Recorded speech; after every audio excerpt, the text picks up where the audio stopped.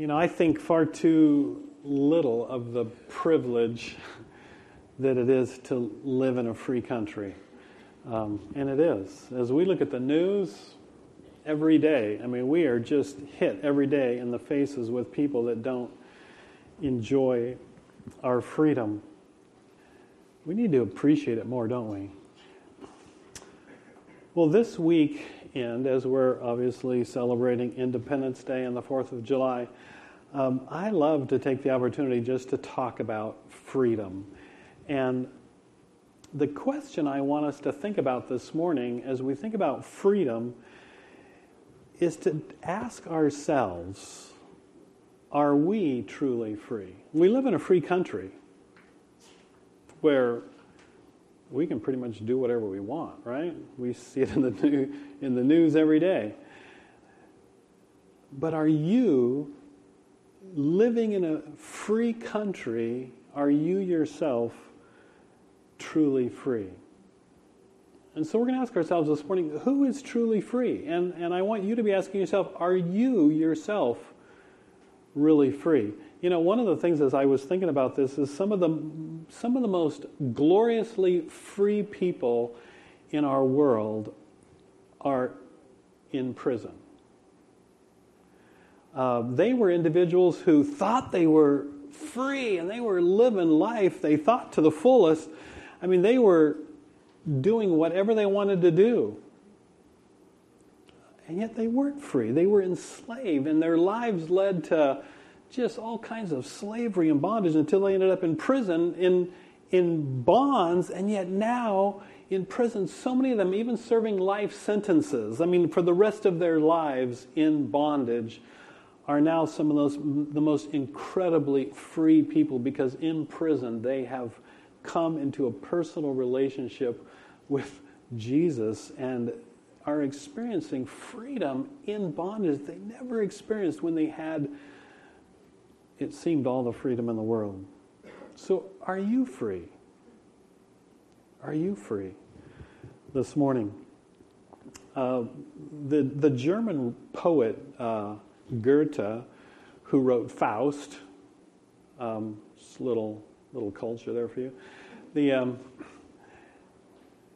said something really powerful, and I want you to get this. He said, "None are more hopelessly enslaved than those who falsely believe they are free." You get that? None are more hopelessly enslaved than those who falsely believe they are free. And I think that is so. I think we live in a country where there are millions of people who are hopelessly enslaved, thinking they're free. They're like, yippee, I can do whatever I want, and I'm doing whatever I want. And they're just slaves. Slaves to their desires, their passions, their pride, their self. They're to habits and addictions and substances. They're slaves. Millions of people think they're free, doing whatever they want. They're slaves. Are you that person this morning? Thinking, I'm just doing whatever I want. Kind of like the old song that was sung way before most of you were even thought of, where I think it's Frank Sinatra. Is that the guy? He was before my time too. He said,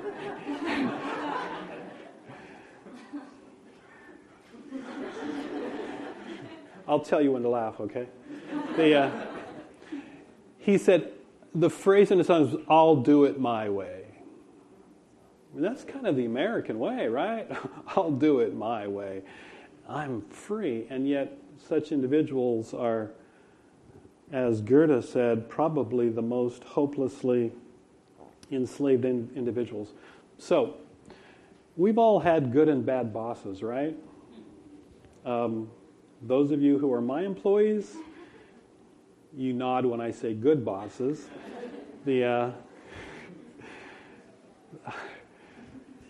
So let me give you an idea of some bosses that I'm sure we've all had. Some of us have had mean bosses, right? None of you at the Coffee Oasis. some of you had mean bosses, and by mean bosses, it's somebody, they were probably somebody who was the kid who was picked on in the playground, bullied on the playground when they were growing up, and now they feel like they have to do payback to everybody else, right? And so at work, this guy or gal, they're just barking orders, and they're mean, and they're just, nobody wants to work for them, right? What's it like to be with a boss like that? It's horrible, it's hellish. You don't want to go to work. Probably maybe a little bit better boss, but we call him a temperamental boss. You don't know what you're going to show up to when you show up to work, right? If they're going to have got up on the right side of the bed and it's going to be great being at work, or their wife burned their toast as they were on their way out the door and it's going to be a bad day, and so they're going to be grumpy and grouchy. And so what's it like having that kind of boss? It's unpredictable, right? You don't know when you show up to work if it's going to be a good day or a bad day. I think the kind of boss that a lot of us think is a good boss, but I'm saying really isn't a good boss, is we'll call wants to be your friend boss. And so what do? They let you use your personal cell phone at work. That was a hint to my employees. That's bad. They let you make personal copies on the business copy machine. They let you slide. You can show up to work later. You can take an extra long lunch break or smoke break. And so, because they want to be your friend and they want you to like them, but in reality, that kind of boss isn't helping you to be the best employee you can be. They're not helping you to be what you were made to be and what you were meant to be as an employee there. This wants to be your friend boss. Then there's the letter of the law boss, kind of the opposite of the wants to be your friend boss, and everything is according to the office rules. I mean, there is no grace. You show up 15 seconds late, even though your child had 105 fever, and you did everything you could to get to work. There is no grace. It's letter of the law boss, and that's a hard boss to work for. I'm suggesting that the boss that we would all like to work for, I'm just going to call him an encouraging boss, a mentor boss. They exist, your boss exists to help you to be the best employee that you can be. To help you be what you were gifted to be or what you were meant to be. And so they're supportive and they're patient and they're a mentor. They're a coach. They're helping you to be what you were meant to be at your job. So this is the point I want us to get, is we're gonna come into Romans 6 here, as we're talking about freedom. And I want you to remember this. The point is that true freedom, and I'm calling freedom being everything that you were meant to be, whether it's at your job or everything you were created to be. True freedom, becoming everything that you can be, is serving the right boss. Okay? True freedom is serving the right boss. Now, again, we're back to the question, who's your boss?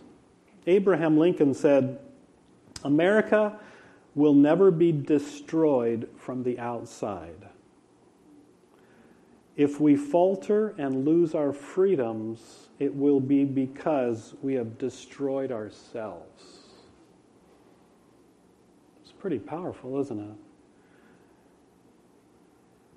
If we falter and lose our freedoms, it will be because we have destroyed ourselves. Now, to word it differently in light of what I'm talking about this morning, we could say the loss of our freedom, even while still falsely thinking we're free, will be because we're serving the wrong boss. So what boss are you serving? Who's your boss? Okay, so turn to Romans 6, if you would. We're going to just kind of work our way through this this is an amazing passage in the Bible on true freedom, on the true freedom that comes from serving the right boss. And I know that even some of you hearing that, it maybe makes you cringe a little bit, like, I'm not serving any boss. I mean, freedom is like, I can do what I want. I want you to think about it as we go through Romans 6, that true freedom is serving the right boss, because we all are serving a boss. Someone or something. We're all serving a boss. But true freedom is serving the right boss. Okay, Romans 6. Verse 1, we start with our first question. We're going to have two questions. The first question says, well then, I'm reading from the New Living Translation because I really like the wording here.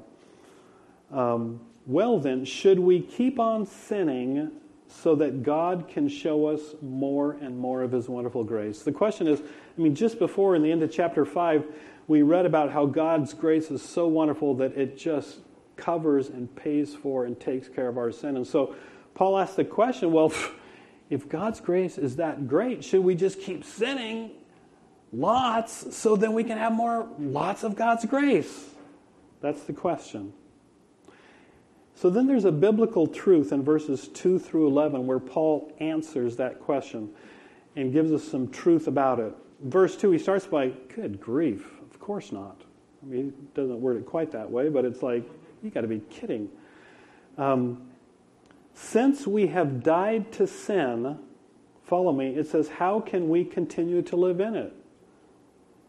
Or have you forgotten that when we were joined with Christ Jesus in baptism, we joined Him in His death, for we died and were buried with Christ by baptism, and just as Christ was raised from the dead by the glorious power of the Father, now we also may live new lives. And so he gives the picture of baptism as someone goes down into the water. It's like they're illustrating that they've died with Christ, they've been buried with Christ, and then they're raised to new life with Christ. And so baptism is this beautiful picture of our identification with Christ and His death and His burial and resurrection. So what Christ did, He did for us.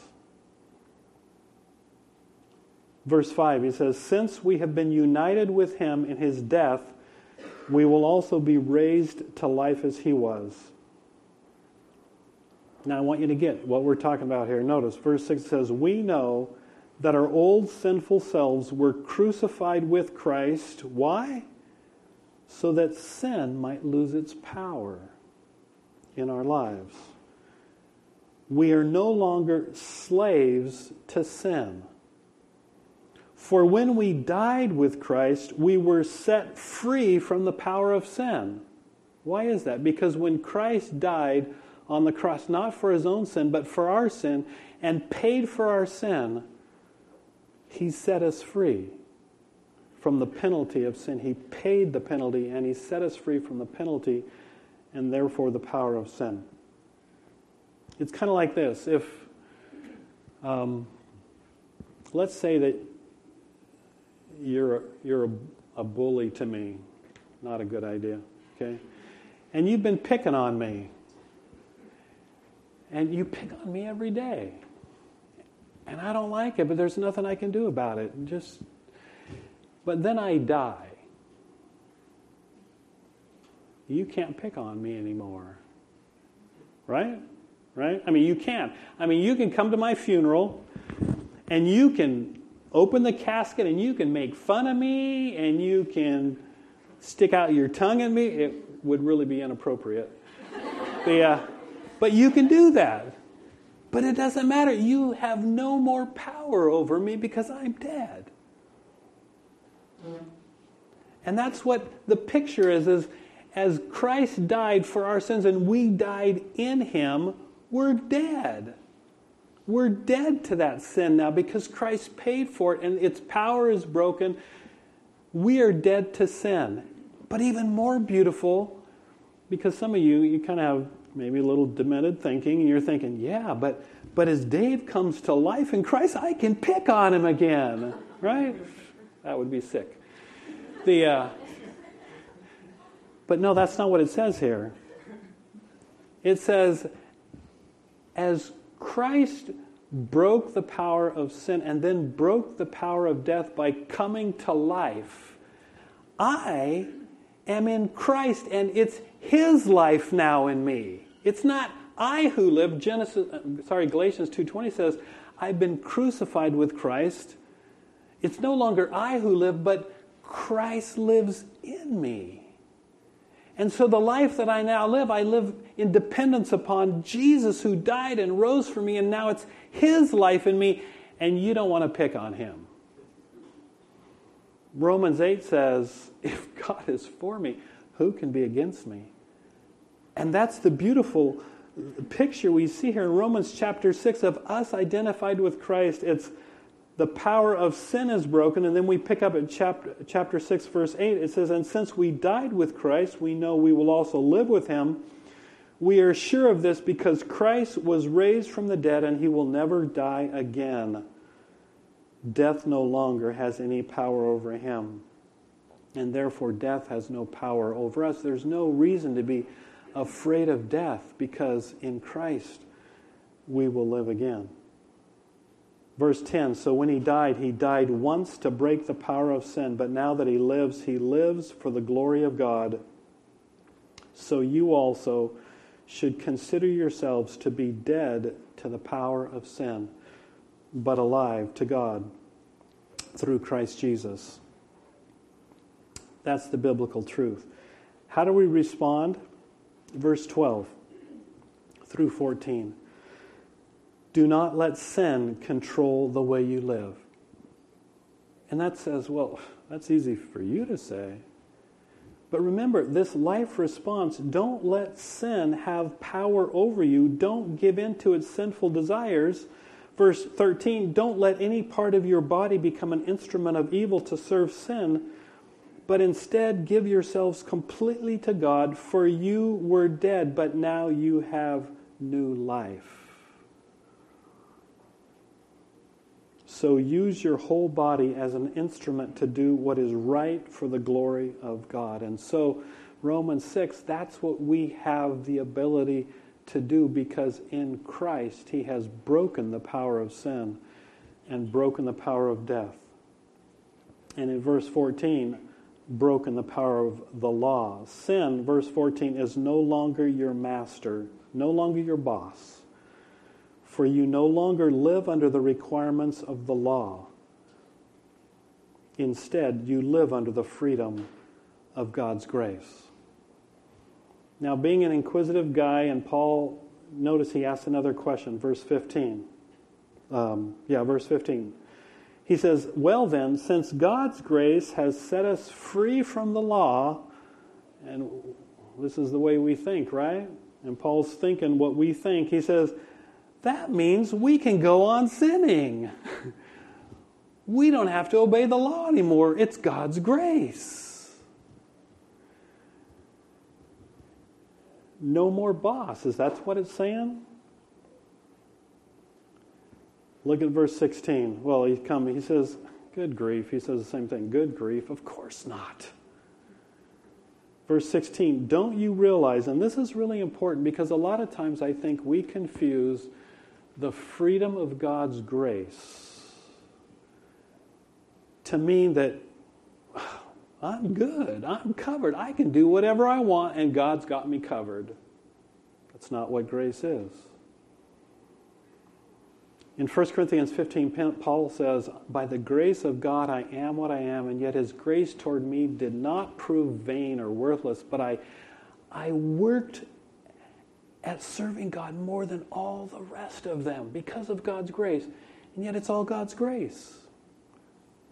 So God's grace doesn't lead to, I'm good, I can do whatever I want. On the other hand, God's grace doesn't, God's grace doesn't lead to legalism. Another set of rules. Look what it leads to, verse 16. Don't you realize that you become the slave of whatever you choose to obey? Whatever you choose to obey becomes your boss, becomes that which has power over you. You can be a slave to sin, which leads to death, or you can choose to obey God, which leads to righteousness, being in right relationship to God, or righteous living. Verse 17, thank God Once you were slaves of sin, but now you wholeheartedly obey this teaching we have given you. Now you are free from slavery to sin, sin being your boss, and you have become slaves to righteousness. You see what Paul's saying is, it's a choice. Who do you want to be your boss? Verse 19, Paul says, because of the weakness of your human nature, I'm using this illustration of slavery to help you understand.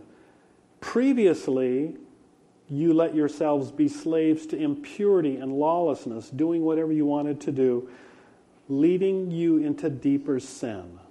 He's saying sinning leads to more sinning. But now, you must give yourselves to be slaves to righteousness, that righteousness and being in right relationship to God being your boss, so that you will become holy. And holy means just to be totally set apart to God instead of being set apart to doing whatever we want to do or someone else wants us to do. And so we come to the conclusion, when you were slaves to sin, you were free from the obligation to do right. And what was the result? You're now ashamed of the things you used to do. Because you realize that those things you used to do that you thought you were so free to do, they just led, as it says here, to death, to destruction. But verse 22, now you are free from the power of sin and have become slaves to God. That sounds horrible, doesn't it? Slaves to God. No, it's that instead of sin being your boss, now God is your boss. See, everyone has a boss. Something that has power over them. Now that you're free from the power of sin through Jesus and what he did on the cross, now you become slaves to God. God is your boss. But this is the beauty. Now you do those things that lead to holiness.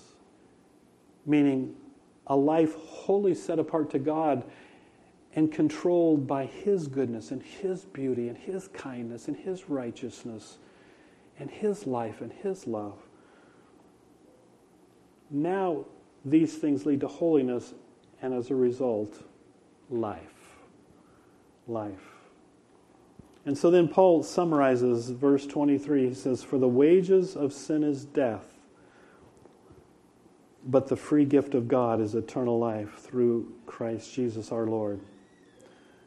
And so he just simply summarizes, sin as a boss leads to death, separation from God. And all the things that we end up being ashamed of as we look back at our lives and we look at our lives and we say, oh, God, what did I do? Why did I waste my life? Why did I live that way?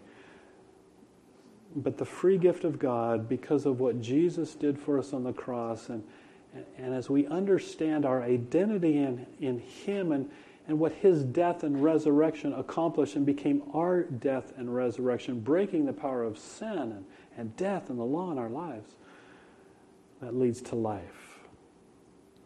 Leads to life. So the question, who's your boss? Sin? I think for many of us, sin is still our boss. Our sinful desires, addictions, habits. Or is it self? I'll do it my way. Are you your boss? Are things of the world, wanting to be like someone else, just following peer pressure, influenced by the advertisements you see on TV, is that what is your boss? Wanting to be like everybody else and wanting to be like the world.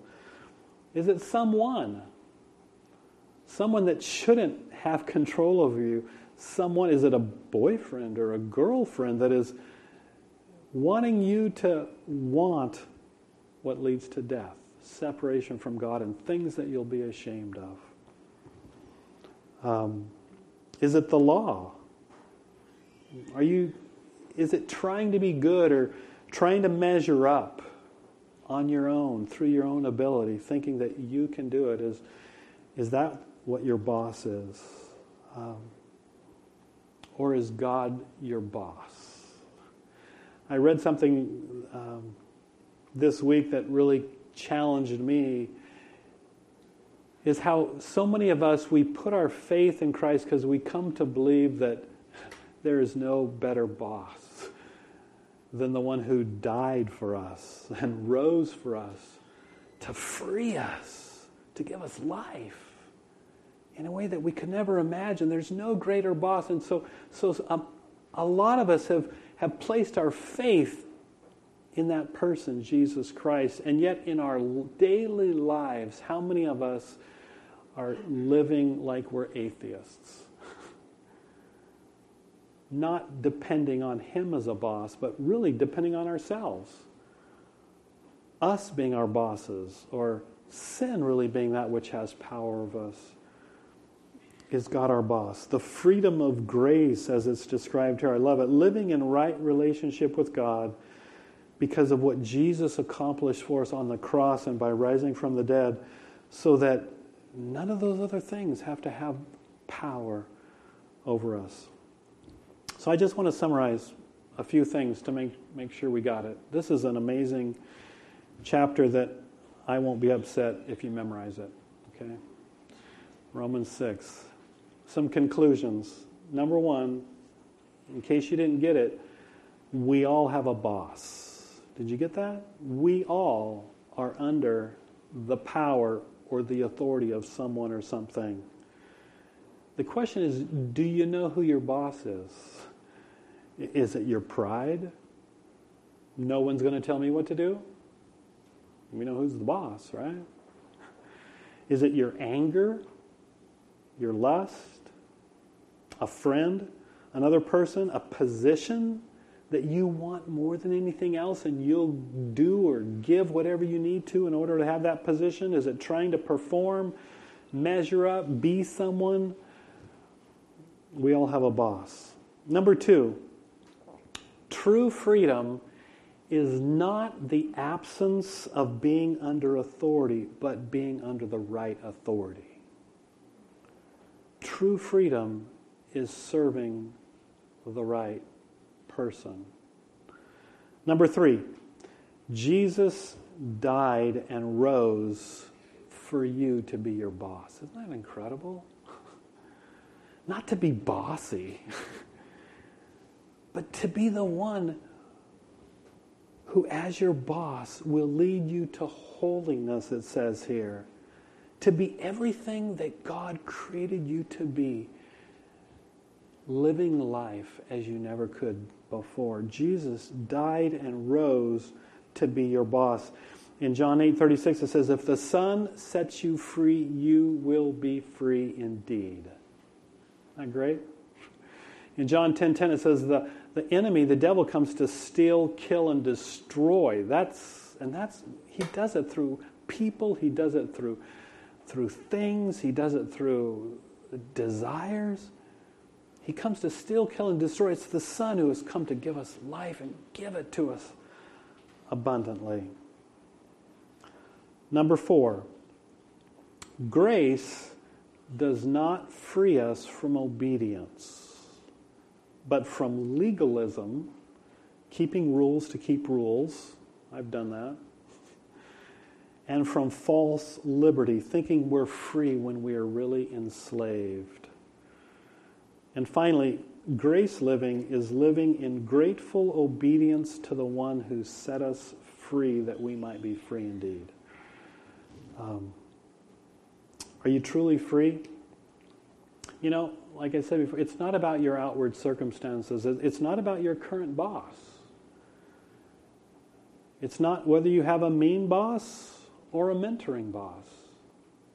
That's not what your freedom is based on. In Ephesians and Colossians, as it talks about bosses and employees, it says, it is the Lord Christ you serve. If you're a follower of Jesus Christ, it doesn't matter who your boss is, how horrible your environment, no matter your circumstances, how horrible your job, it's the Lord Christ you serve. If He's your boss, you can be free. And free indeed. Or you can have the most amazing boss and the most supportive and amazing circumstances, and you can be enslaved thinking you're free because your boss is... What is your boss? I just want to end by one little amazing illustration of how we can be in the most horrible, difficult circumstances and be amazingly free if Jesus is our boss. Prasad Bondi knew that his church in Tamil Nadu, India, could be attacked at any time, but he continued to serve there as its pastor. Then during an evening service on February 22nd, someone on a motorcycle threw a Molotov cocktail at the church. And within minutes, flames had consumed the walls, the roof, which were constructed of palm leaves and sheets of plastic. And about 60 believers, many of whom had formerly worshipped Hindu deities, were suddenly without a church home. Chairs, Bibles, musical instruments, and even Prasad's motorcycle were destroyed. Prasad, who shares the gospel in a country where there is a growing movement to make all Indians Hindu and therefore against the law to be a Christian, knows the cost of doing God's work. And yet he also knows that God will make all things new. And so in the midst of a horribly unfree situation, amazingly free, counting the cost, serving his boss, Jesus, and as a result, bringing freedom to many others in a country where there's tremendous bondage. Are you free? Who's your boss? Let's pray. Father, I thank you again just for the incredible freedom that is ours, that is available to every one of us, that Jesus set us free to be truly free. God, I pray that you would help us to be individuals that take you at your word, that believe that in Jesus the power of sin is broken, the fear of death is broken, the needing to follow rules is broken because of the freedom of the grace of who we can be in Jesus. God, help us to be people that just so grateful for that freedom are eager to give our lives in service for Jesus, to be truly free. In Jesus' name, amen.